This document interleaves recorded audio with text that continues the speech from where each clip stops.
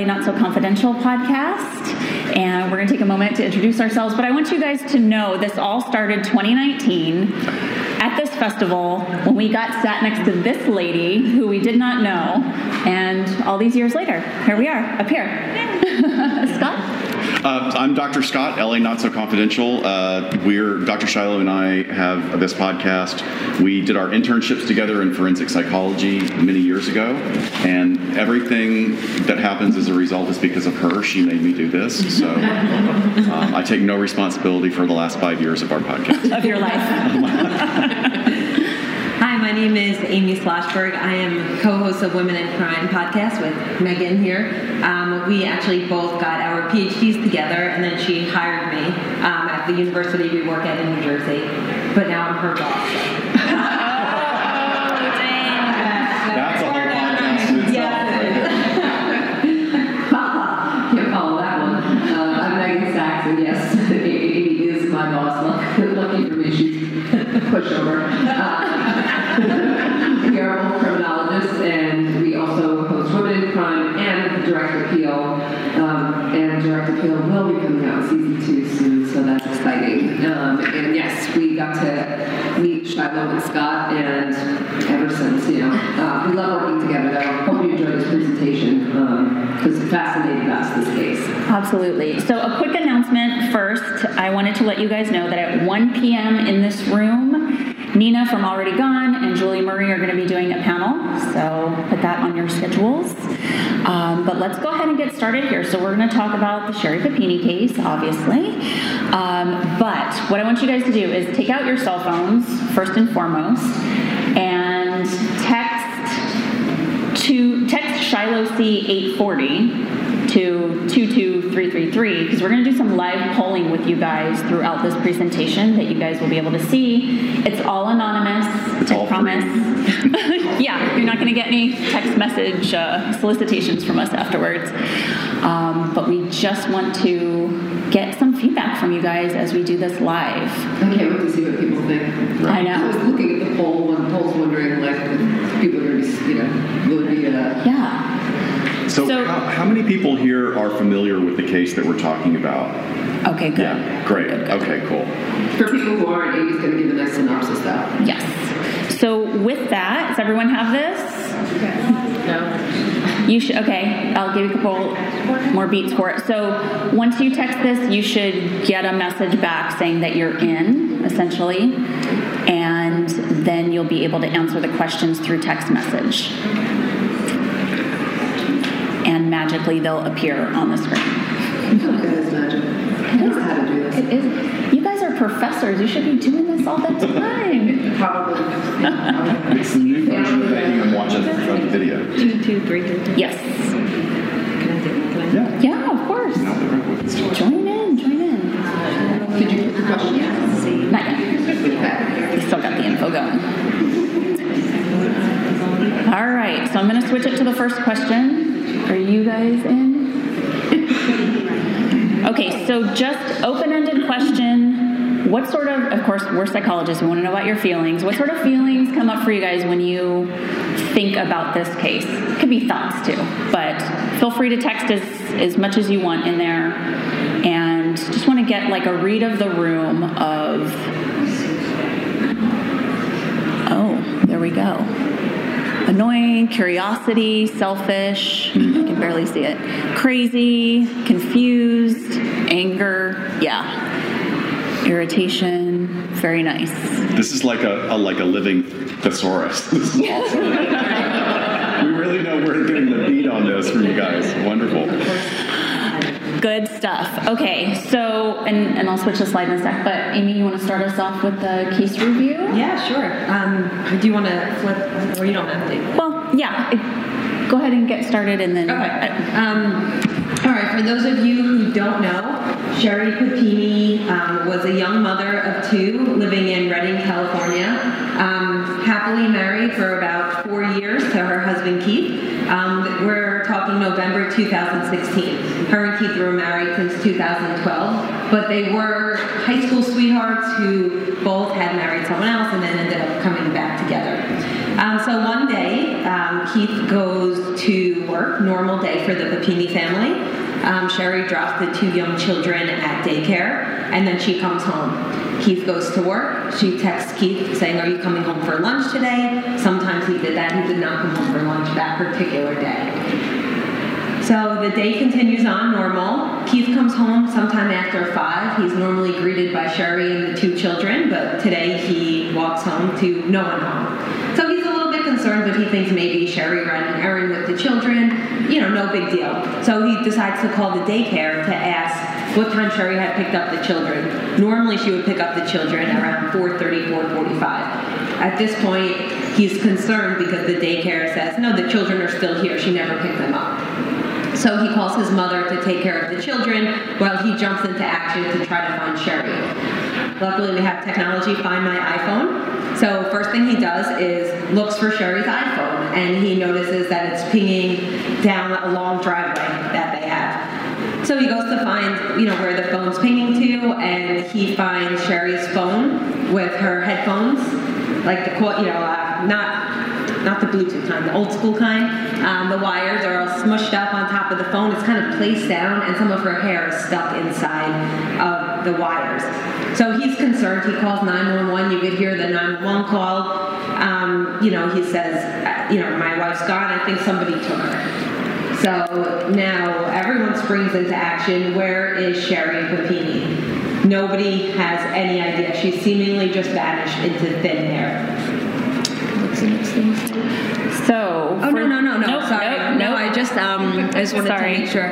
Okay, so then 22 days later, so during these 22 days, there's federal, state, local, volunteers, everyone is looking for Sherry, this missing young mother that nobody can seem to find. She was what they called a super mom, doting on her children, so automatically people assume the worst, that somebody took her. There was a media storm as well, right? Oh, yes. Coverage on this. It was international news. We can talk about this during the discussion, but, it's a white woman gone missing, beautiful, middle class. This was big news for everybody. In a relatively rural area as well. Yeah. Highly populated. Yeah, not somewhere that things like this happen, right? So 22 days later, a woman, it's on Thanksgiving Day in 2016, a woman is driving down a highway at 4:30 in the morning with her daughter, and she comes across a woman who's in the street flailing, asking for help. And this woman would turn out to be Sherry Papini. So Sherry Papini, here she is, looking a little bit different though. She was only 85 pounds. She was only about 100 pounds to begin with, so she was quite small, but she had lost like 15% of her body weight. Her long blonde hair had been chopped off. She was badly beaten and bruises in various stages, a broken nose. She was branded. And of course the police come, they reunite Sherry with Keith at the hospital, and now the question becomes, what happened to Sherry? Okay, so I'm trying to do this, you could always listen to our episode on Sherry Papini, where we get Women in Crime podcast available on Apple. No, just kidding. I'm just trying to not take up too much time, but I'm just giving you a little bit of the information. So Sherry and Keith are reunited, and I do want to tell you that Keith did make many pleas, Good Morning America, the Today Show, and as we always do, people were quick to say he must have had something to do with it. Some people were wondering, was this a hoax? And a lot of people were really worried, like, who did this, and are we in danger? Is the community in danger? Now, Sherry tells the police, she doesn't have much to tell them, but she's able to tell them that she was out for a run, and 2 Hispanic women had kidnapped her, thrown her in a van, and drove her somewhere and kept her captive. They would repeatedly beat her. They would abuse her both, psychologically and physically. She was not sexually abused, as far, allegedly. This is all that she told the police. These are the sketches that the police were able to come up with. So now everybody is looking for these 2 Hispanic women, and this is not good. It created almost what we would call a race war in the area, because there was, and this was also in 2016. So if you remember a political climate and what was going on then. So this is, they could not find any women that matched the description. There were no witnesses, no eyewitnesses. No one had any idea what was going on. I really want to say what happens, but I won't. Okay. Take a breath. There are a couple of theories at the time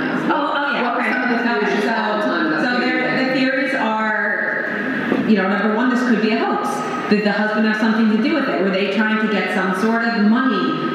Was Sherry kidnapped by these two women? If so, why? Statistically, it's very rare for an adult female to be kidnapped by other adult females. And, as Sherry said, she was not sexually abused. So is it possible that these women were going to sell her into sex slavery or sex trafficking? Is it possible that they were going to try to get, some money out of the family? Is there any other theories of it? No, I think those are the main theories. Ransom, trafficking, either labor or sex trafficking, or... And as we say in the podcast, a lot of people did think, Gillian Flynn's Gone Girl had come out not that long before. And that's a story about a woman who, Gone Girl herself, right? So a lot of people were skeptical of Sherry, but as we say in the podcast, I would rather support a liar than disregard a victim. So I would, we were on the side of, something probably happened to this woman. Yeah, let's follow it through. Exactly. Prove otherwise. So, in asking you guys, polling you, did you believe it was an actual kidnapping in the beginning? Just with what we have so far, looks like the overwhelming majority of you are like, I'm a little suspect of what we have here. So, good intuition on your part. Because in March 2022, And we're back, sorry. oh, yes. Okay, so 2 years have passed now. Well, actually, no, 6 years have passed. 2 years in 2020. There was. Let me back up. The police had some evidence. They found. They were working this case. Just because in the public it seemed like nothing was going on, there was a lot going on behind the scenes. There was some unknown male DNA found on Sherry Papini's underwear. And the DNA did not match her husband. And from what she said, there were no males that were her captor. Well, it could have been, one of these women, a brother, a boyfriend, a husband, because they did give Sherry clothes to wear, right? So it's possible that it could have been something like that. However, there's something called forensic genealogy that I'm sure we're all very aware of, right? We know the Golden State Killer was captured this way. So they ran the DNA through CODIS, which is to see if there was any match to any known DNA samples, and there was none. But then through forensic genealogy, they were able to find a familial match to the DNA. And it led them to a gentleman who lived in Southern California, and this gentleman happened to have been an ex-boyfriend of Sherry Papini. Next, they want to collect his DNA just like they did in the Golden State Killer's case, because they want to be able to see if this DNA was in fact a match to this guy that they thought it matched. And how did they do it? Well, they surveilled his garbage and they matched DNA, and this in fact was 100% matched to the DNA found on Sherry Papini's clothes. They spoke to this gentleman and he told them everything that they would want to know. Sherry had contacted him, said that she was being abused by her husband, she wanted to get away. This gentleman had a friend rent a car for him. He drove 6 hours to pick up Sherry, and he drove Sherry back to his home.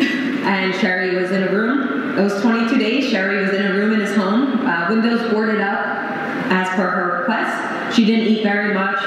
She repeatedly harmed herself. She had him harm her in some ways, and she branded herself. And then at some point she said to him, "I'm ready to go home. I miss my children." Now, the reason why I said this was only in this was in 2019 that they approached Sherry with this information. But Sherry doubled down. She would not admit it. Sherry said, "Nope, this isn't true. No. They were giving her a chance to come clean, and she simply would not." March 2022, however, that's when everything came crashing down, and they arrested Sherry Papini on the grounds of, what was it again? She's charged with obstruction of justice, making false statements, and mail fraud. Yes, you want to explain the mail fraud part? The mail fraud stems from the money that she took. She accessed money in victim services, something around the tune of $40,000 to $50,000, which she actually used victim services, but she also used that money to pay for credit cards and other things. So And she there was stole GoFundMe. There was a GoFundMe as well. So she and her husband used that money for personal purposes. So that's where the fraud comes in. And Sherry did put in a plea of guilty. And Sentences later. We're talking about sentences later? Yeah, we do. Yeah, This is an old PowerPoint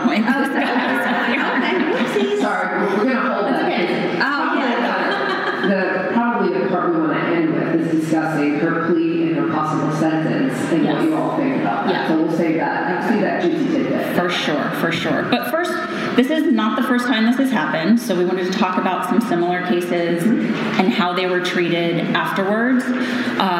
So Scott and I do like our vintage noir crimes.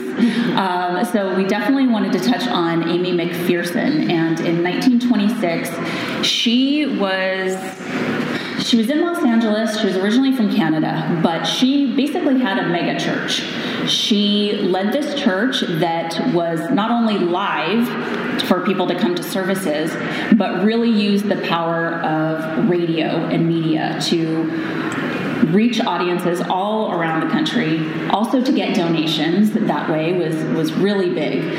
But she was a media celebrity basically, and was leading this church. She decides to go to Venice Beach with her secretary one day, and she seemingly just disappears in the ocean. So there's a massive search for her. Two people in the search party die looking for her in the ocean. There's vigils held every single night. Her mother puts up a $25,000 reward. While she's missing, there's also ransom notes that come in, which were proven to be fraudulent. But people were saying that they were holding her for white slavery. So interesting, 1926, for all sorts of different reasons. But none of it really pans out.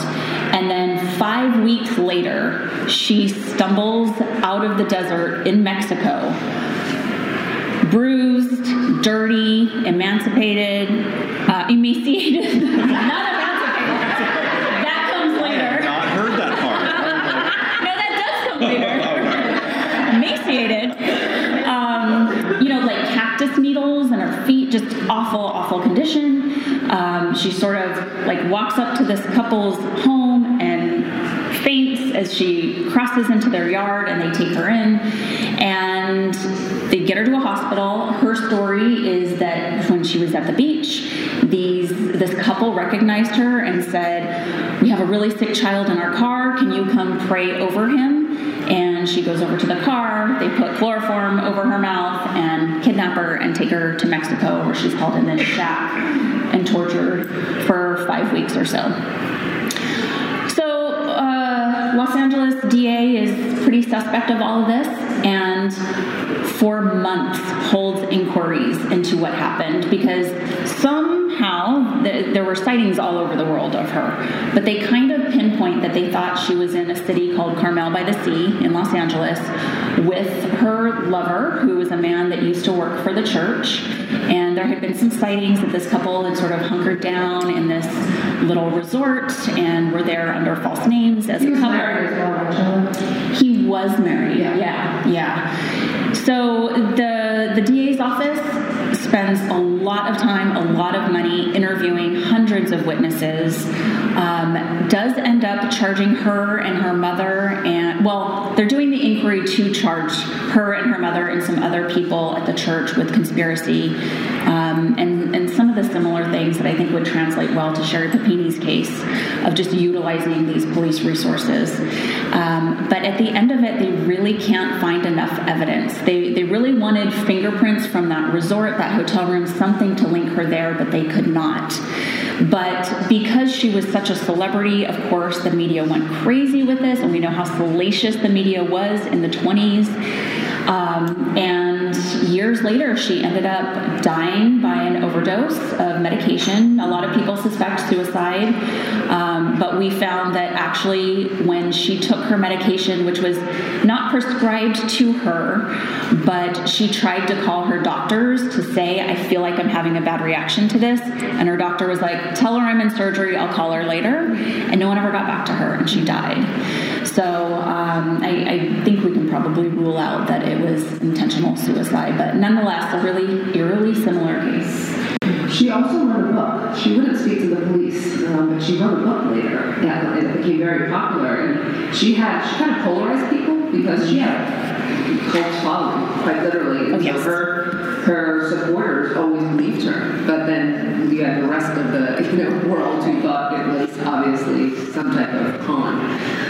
We have a couple other people up on Elise, do you know Professor Jennifer Wilbanks? Sorry, did you want me to take it? Yeah, oh, please. Okay. Yeah. Does anyone know what hand on? No? You might remember her if I tell you what they dubbed her. Anyone remember the Runaway Bride? All right. So in 2005, Jennifer Wilbanks was living in Georgia, I believe it was, and she was engaged to be married. She had a very lavish wedding planned. It was something like 600 guests, which is a lot of people. And it was very fancy. It was a very expensive wedding. And she disappeared just a couple days before her wedding, vanished also seemingly into thin sight. And there was a national search launched for her. It was believed right away that she was kidnapped, but also suspicions fell very quickly on her fiancé because that's where they usually fall, right? And she emerged just a couple of days later. She called her fiancé from a cell phone in New Mexico, and they rescued her. And she told the story that she had been abducted by a Hispanic male and sexually assaulted. Her story rang not very true. Investigators very quickly determined that she was lying, and she cracked under interrogation and admitted she just did not want to get married. So she falsified. And was embarrassed to call it off because of the money. That's not embarrassing. So she did not, it was a false hoax. She did not access victim services because she was quickly identified as being someone who was not telling the truth. She did also plead guilty to a misdemeanor of making false statements. She got 2 years probation, community service, and had to pay back something in the tune, I don't remember what the cost was, but probably about $50,000 that they had spent on search efforts for her. Actually, hers was much higher on the search efforts. So that was Jennifer Wilbanks. We also have up on the slide, we have 2 more. Quinn Gray. Anyone? Quinn Gray? So she's probably a little bit lesser known. I just remember seeing, probably a Dateline or something on her because I hasn't seen that. She disappeared. She was a upper middle class, attractive, white, blonde female who was also a homemaker. Husband works full time, and she disappeared in a suburb in Florida, and that was 2009. And she seemingly vanished without a trace. But then her husband was contacted by her. Sorry, so I know this one. I was watching it. Sorry, her husband was contacted with a ransom demand of $50,000. And I'm not sure what the reason was. The husband was going to pay it, didn't wind up paying it. He wanted to get her back. He was very concerned. He believed she had been abducted. I believe she showed up before he even had a chance to pay that money back. I don't know, no, okay.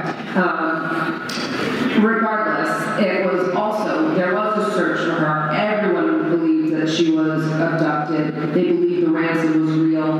When she got back, however, parts of her story just did not add up. Things that she said. And also, there was a witness who was able to place her pretty voluntarily in a hotel with her boyfriend. So, she and the boyfriend were attempting to steal $50,000 from her husband and have just a good old time. Yeah. She also pled guilty. She received, most of these cases are pretty much the same in terms of, getting probation. She did not she may have accessed some victim services, but not to the extent that Sherry Papini did. But she did cost a lot of money, so she also had to make restitution. But this was a case where people, I think in all these cases, these women, people searched for them. I mean, everyone believed they were legitimately abducted, except for the last one, and this is the exception. Nod your head or raise your hand. Has anyone heard of Denise Huskins? Oh. We have an episode with an interview with Denise. I just had to get that in there. I mean, her story's fascinating. Denise Huskins was spending the night over at her then boyfriend, now husband, Aaron's home in, was it Vallejo? I think it was Vallejo. When the house was intruded upon. There were people who came in, this was according to Denise and Aaron, they were blindfolded. They were separated. Aaron was left unharmed, although mentally harmed, but Denise was abducted for a period of 48 hours. And Denise, there was a search for her, of course, but there were also early rumors, even during the search time, that it was a hoax. They didn't believe her. And when she showed up 48 hours later, seemingly unharmed, and I say seemingly because she was quite harmed, the police issued a statement saying that they did not believe her. They believed it was a hoax. At the time that she was gone, before they said it was a hoax, they thought Aaron had something to do with it. They thought he was either involved in abducting her or he was involved in the hoax. And the police went public immediately. They gave a press conference saying that these two were hoaxers, and there was no assault. Now, it wasn't until much later a police officer, a female officer on another case, found a link to Denise Huskins. She found that there was an assailant, a male, I forget his name at the time, but seemingly someone who had flown under the radar, but he had assaulted someone else. And this police officer went so far as to have hair analyzed that was in his house, and it turned out it was the hair of Denise Huskins. So they were able to identify her assailant and he admitted it. So he was brought to justice. And Denise Huskins and Aaron went on to sue the police department. They settled for $2.5 million. They've also gone on to write a book that is one of the best books I have ever read in my life. It was so impactful. And to give interviews and to tell their story. And they were both highly traumatized. But what was even worse, they said, was being traumatized by the police, that they were not believed. And that was, how these cases differ. And really quick, I just want to say, I think that the way the police treated Sherry as a result of Denise Huskins, they didn't want to be left with that on their face again. So that's why, for Sherry's case, they were treating it as if it was not a hoax, but unfortunately, it was. But in Denise's case, it was the opposite. But the book is called Victim F, and it's amazing because they wrote it together. So Aaron would tell his part of the story, like chronologically, like what he was going through, as Denise would talk about what she was going through, and it's so well written, and they're an amazing couple. They're so inspiring. Okay. So what do we have here with people that do this? We found a few different things with researching this, and of course it's not just gone girling yourself. There's a lot of ways that people sort of plan their own victimizations and different motives that are there. Generally, it breaks down into two different needs for them or goals, and that's either that there's some sort of benefit to it or it's more of the attention-seeking part. So with a benefit, what I mean by that is some people do it for an alibi. They might lie and saying, I'm being victimized and I was over here being perpetrated upon, so I couldn't have been doing X, Y, or Z over here. Sometimes it's to gain more sympathy, which I kind of put more in the benefit category than the attention category, even though they are a little bit similar.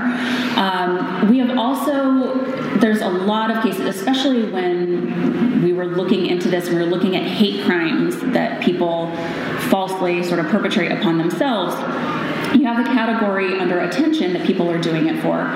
But you also had people that were legitimate victims, but they felt like they weren't getting the response from law enforcement that they should have, that they then sort of take it up a notch to then get either media attention to it or have law enforcement take it a little bit more seriously. So Scott and I explored this when we were looking at the Jussie Smollett case, when that had first happened, is how we started looking into what we have of research here. But really, when you look at all of these types of cases together, especially when we talk about these women and how similar their cases are, even all the way back to the 20s, there's some things going on for everyone here. And generally, you're seeing the desperation, the lack of coping, and the impulsivity, which is something that, I think any person, if they're getting emotionally hijacked and they don't have really good ways of coping with that or good decision-making skills,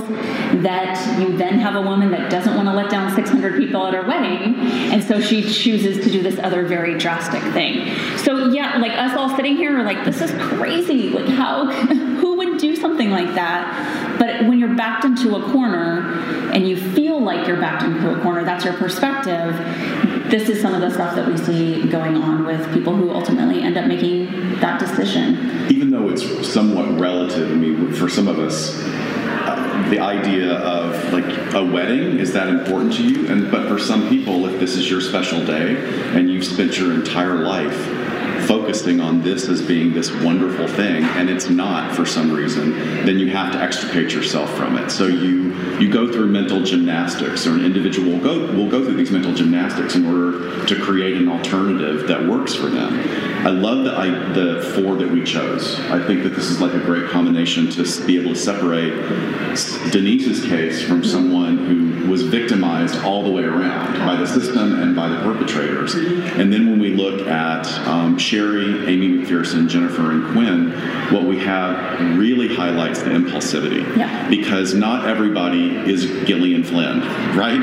Gillian Flynn is a brilliant author, and in Gone Girl, she creates this entire story about someone who's a psychopath. I mean, is a narcopath, narcissistic psychopath, who step by step goes through an intricate plan of laying a trap for the person that has betrayed her, even going so far as to, as soon as I know he's in prison, I'm going to kill myself and get rid of the body so that it can't be undone. So it's interesting, if there is a connection between some of these self-victimizers and Gone Girling, they're not really thinking it out, right? To the best extent that they possibly It's not as rational either, even though we talk about rational choice. Exactly. Yeah, Right on time. So let's go back to Sherry. Yeah. So I'm going to leave some of the, you discussed some of the motivations, and you're going to talk about some of the personality factors. Yes, okay. yes. Criminologically, how do we explain it? I think Sherry's probably better explained psychologically, to be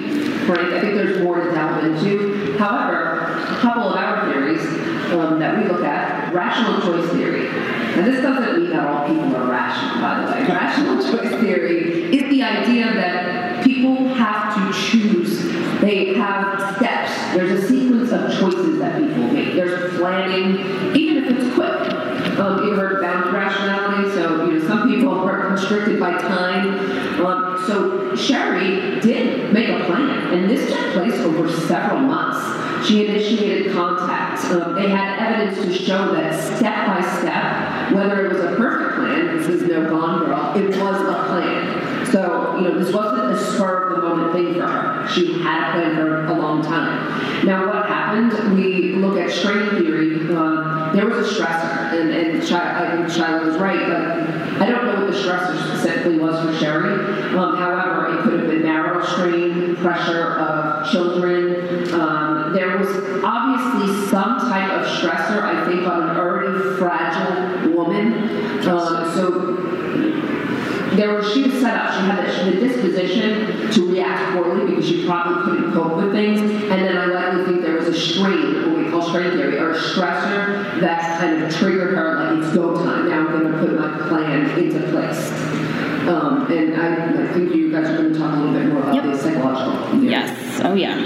A lot of history here with Sherry. Yes. To dive into. I mean, there definitely are. There's history, there's flags, things that you can look at her past, but at that very moment, what was the stressor for her? Hard to say. Well, and just because this is my job, Scott, we have 10 minutes left. So keep that in mind. So I think it's interesting to talk about how we can find the Venn diagram overlap here of the stressor. Mm-hmm. So initially when Sherry's story is told, what you hear over and over again is what a perfect mother she is. And she's a super mom, and she's always there to pick up her kids on time. Mm-hmm. So, which is great. Those are wonderful qualities. But I think that people tend to forget that when I really invested heavily in the presentation of a particular type of identity, that in its itself becomes a strain. That is a stressor. Yeah. Especially if you have some other stuff going on, which clearly she had some other serious stressors happening. So I'm just going to surmise that likely the strain of keeping up this particular identity presentation or affect might have been what caused it. But as more research came out, what we find out is that she had a really significant history. She had a history within her family of engaging in self-harming behaviors, even going so far as to blame her mother during interactions. And mother had like very positive regard for her daughter, except when she does this. Oh no, she's really great. Except, well, you know, she did vandalize our other daughter's door. No, she's a really great daughter, except she accessed my husband's bank account. She stole money. Yeah. She stole money. You know, so there's this back and forth of really caring about your child, clearly, but the conflict that comes when they're engaging in these really increasingly crazy behaviors. So I want to be really careful too, because we're not here to diagnose in this capacity, and like it's always easy just to place a label on somebody, right? It's so easy to say, well, this person's histrionic, this person's borderline, this person's a psychopath. And in reality, a lot of the presenting behaviors that we see in these kind of criminal cases, it may very well be a legitimate diagnosis, or it could be a result of long-term trauma. We don't necessarily have an indication that Sherry was traumatized, but again, there is a history of really concerning behaviors that likely went under the radar because she was a typically sort of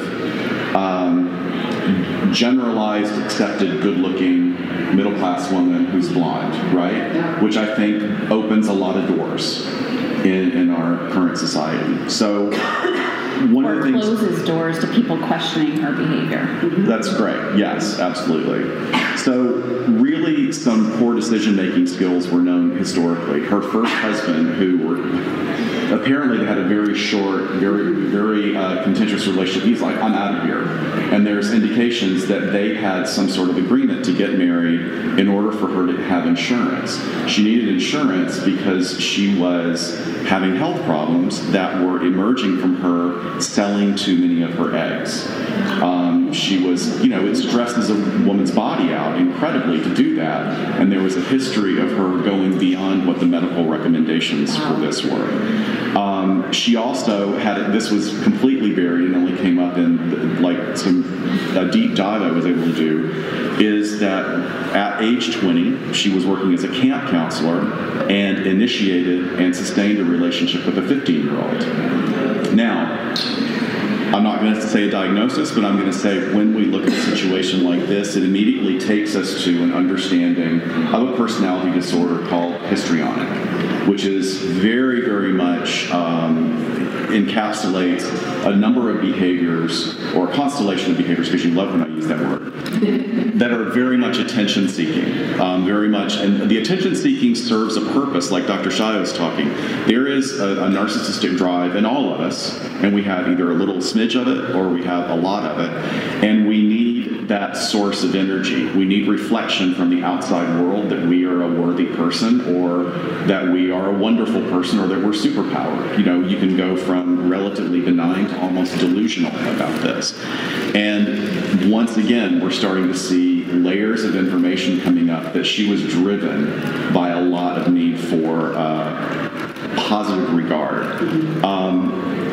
What else would we say? Now, something else too that gets into also some characterological things that I think are interesting is how she portrayed her captors. You saw earlier in the slide, very stereotypical and racist assumptions about two Hispanic women. Even from the beginning, after she came back, she was describing how bad their hygiene was, how dirty the car was that she was transported in, how it smelled awful. So she's really trying to paint this picture of these two evil Hispanic women kidnapping her. And that sustained sort of this kidnap theory for a while, and then in even further going back to the age of MySpace, she was known for posting incredibly racist screeds, painting herself as sort of like a, what's it called in literature? Mary Sueing herself. If you're familiar with the term Mary Sue, to make yourself the hero of your own story.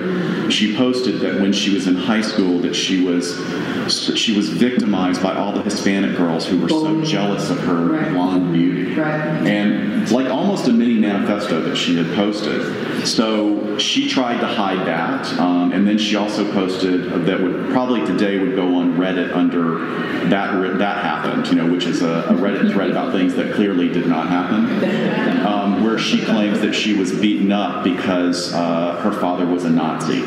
For some reason, she just decided to concoct the story that she was being marginalized because she was to use a Harry Potter term, she was a pureblood. So again, kind of going down into diagnostic considerations, if we were going to go that way, definitely attention-seeking behaviors, a complete willingness to misrepresent objective truth, a willingness to double down, as we've all said, and every time she was shown evidence, she would make up another lie, a lot like, what was the Florida case? The child. No, Casey Anthony. Casey Anthony just will not admit, just keeps going, and even talk about like toddler level of impulsivity and mind functioning. When they come to pick her up and arrest her, she stomps her foot, yells no, and runs.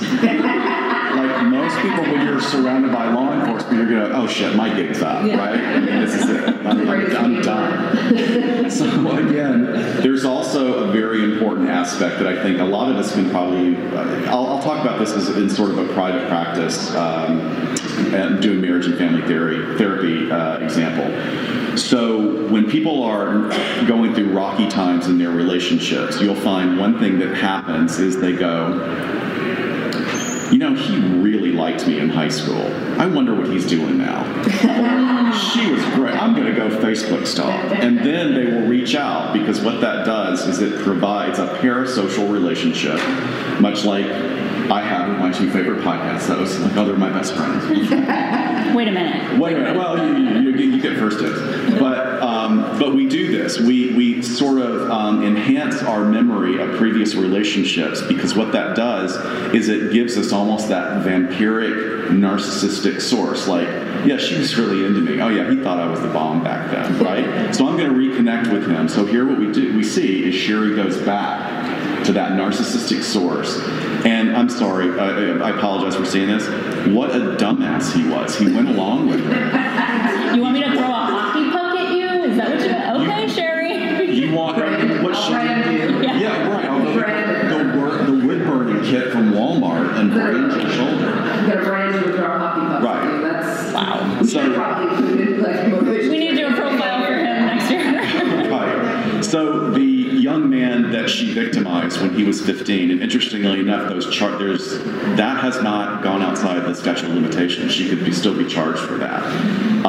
He's now an adult, and he's come forward, came out during the Me Too movement and was motivated by this and said, she's a compulsive liar. She would talk to you for 3 or 4 days, and then suddenly there'd be some fantastical story about what happened. So here we have somebody that really, for the need for attention, she's characterologically driven towards not being truthful, and it culminated in this event. Yeah, I mean, it's classic previous behavior predicting future behavior. I mean, you see Sherry's case on the surface and you're like, what? Like, what was the strain? What was the stressor? Why? But then you go back and you look at this history of the compulsive lying and the attention seeking and the racism, and it all kind of fits together with this one event.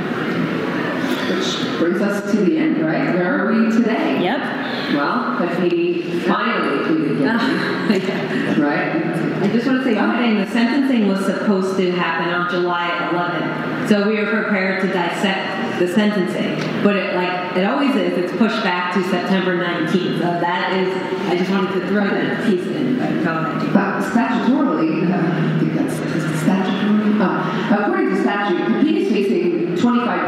That's the max. Now, that's a lot. It's a lot of years. But the prosecutor is recommending, along with the defense, 8 months. Just the reaction I was hoping for. So I guess our... Yes. With 8 months, let's go with 8 months because it's a recommendation right now. And both are recommending it. It'll probably happen, I would think. So do you think the criminal justice system got it right? No. Don't shake your head. You're giving them signals. No. No. Oh gosh, I wish I could see these better. Hang on. Equally important, the Hispanic. Yep, I can't even. Nope. I just see a lot of no's. I want to read that very thoughtful. I don't know. There's a hell no. Thank you. No. Hell no. I saw that one. No.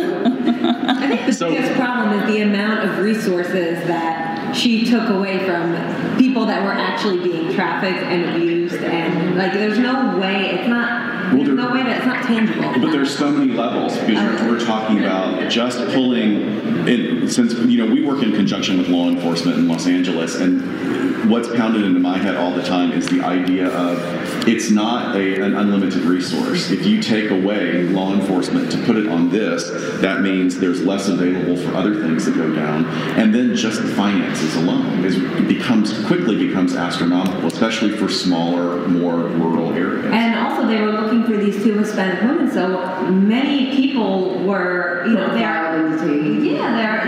would be sleeping with their children in their homes, and the police would be banging down their doors. You can't.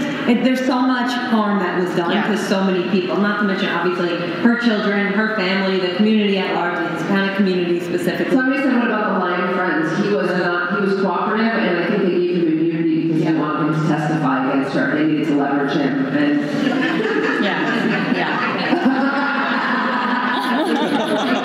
Yes, emoji use. I love that. Even better. What would be a fair sentence? 15 years. What would happen if she was not a white middle-class woman? Yep. Right. Well, right. look, I mean, that brings up a really frustrating is a great word. That's a great aspect to it, is how many indigenous women disappeared from the southern Canada border and the north part of the U.S. over the past 3 months. It's over 100. Have we heard about it? I found it like on the 3rd page of the search the other day. Yeah. So this is another example where women of color, people of color, but also women of color, their cases are not focused on with the same level of scrutiny by law enforcement. It's incredibly frustrating. And because of her, real victims that come forward, like Denise Huskins type of, people, we're always going to be wondering, is this a hoax? Because Sherry Papini, now it's like the boy who cried wolf, now, and she's ruining it for a lot of victims are now going to have to face extra scrutiny because of her story. Yeah. Well, maybe a couple minutes for questions. I know the next presenters need to get in here, but does anyone have anything we can answer at the end here? Yes. Do you think that her personality would allow her to see the harm? So the question was, would her personality allow her to see the harm that she has caused? She put out a statement. What did the statement say? I don't have it on She put out a statement, and I don't know if it's true, but she said that I am so deeply ashamed of what I have done. I will have to work the rest of my life to make this up to my family, to people who search for me. I will forever be sorry. Something to that extent. And her husband did file for divorce. Immediately. Full custody, finally, not immediately. Oh, I thought he was right after the... Not until 2020, when and he was trying to get full custody, so. I think he has full custody. I don't think that's going to be an issue. The issue will be visitation. One of the things that is very difficult about personality disorders is, we for years in clinical work we've thought of them as strictly the result of trauma. And nothing else. And certainly that plays a big role. But in the last 5 years, because of our advanced brain scanning, we're now finding out that there are genetic predispositions to organicity in the brain that makes people more likely to develop a personality disorder if they're in a certain environment. Or even sometimes wonderful parents, wonderful support system, but they still have the warrior gene and the brain structure for psychopathy. This seems to be a case somewhat like that. And my response to you would be, I think that was a really beautifully constructed, well-pressed statement about shame. She's hitting on the important words, shame, won't be able to make it up to my family. She's saying what needs to be said. Does she actually feel it? I don't know if she's capable of it. I would say someone who has really strong narcissistic or histrionic tendencies, borderline people usually know there's a storm inside themselves, and they realize there is something effed up in me, and I don't know if I can ever get enough treatment for it, but I know it's there. Histrionic and narcissistic, well, narcissists, like, why would they care? They're the best thing in the world, right?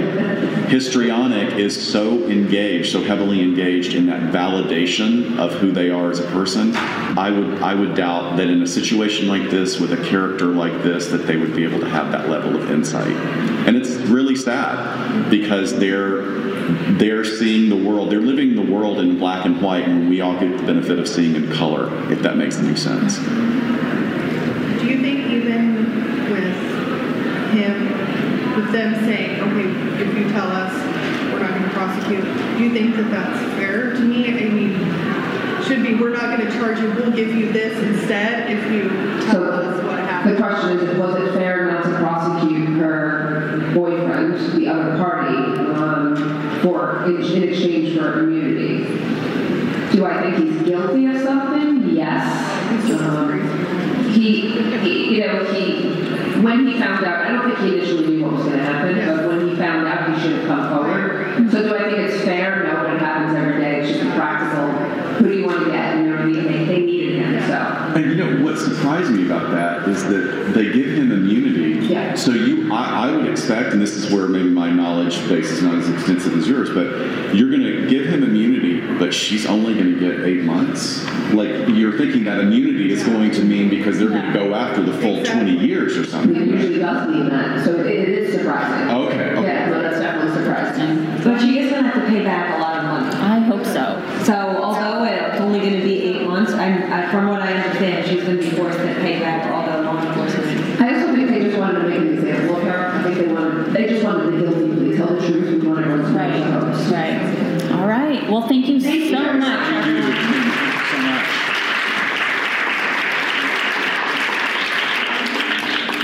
Enjoy the rest of the conference.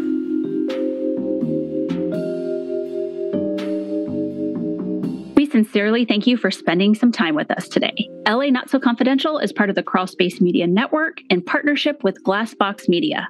Each episode is hosted, produced, and written by Dr. Scott and Dr. Shiloh. Our post-production editing and sweetening magic is handled by the multi-talented Jason Usry of Ear Cult Productions. The LA Not So Confidential theme entitled Cool Vibes Film Noir is composed and performed by the talented Kevin MacLeod. He graciously allows us to use his music via a Creative Commons Attribution license. Please check out all of Kevin's amazing work on YouTube. All of the resources for each episode can be found on our website at www.la-not-so-confidential.com. You can find us on Instagram at LA Not So Podcast, on Twitter at LA Not So Pod, and on Facebook at LA Not So Confidential. Media inquiries and bookings are scheduled at alienistentertainment@gmail.com. Please join us each month on Saturdays at 4 p.m. Pacific Standard Time for a live streaming and very interactive broadcast on YouTube entitled Behind the Couch. Stay tuned to all of our social media for our live stream scheduling announcements. Subscribe to LA Not So Confidential so you never miss a new episode. Lastly, we would be honored if you joined our Patreon at patreon.com/LA Not So Podcast so you can be the first notified about upcoming live events, social gatherings, and super cool swag coming your way. Thanks for listening, and join us next time on LA Not So Confidential.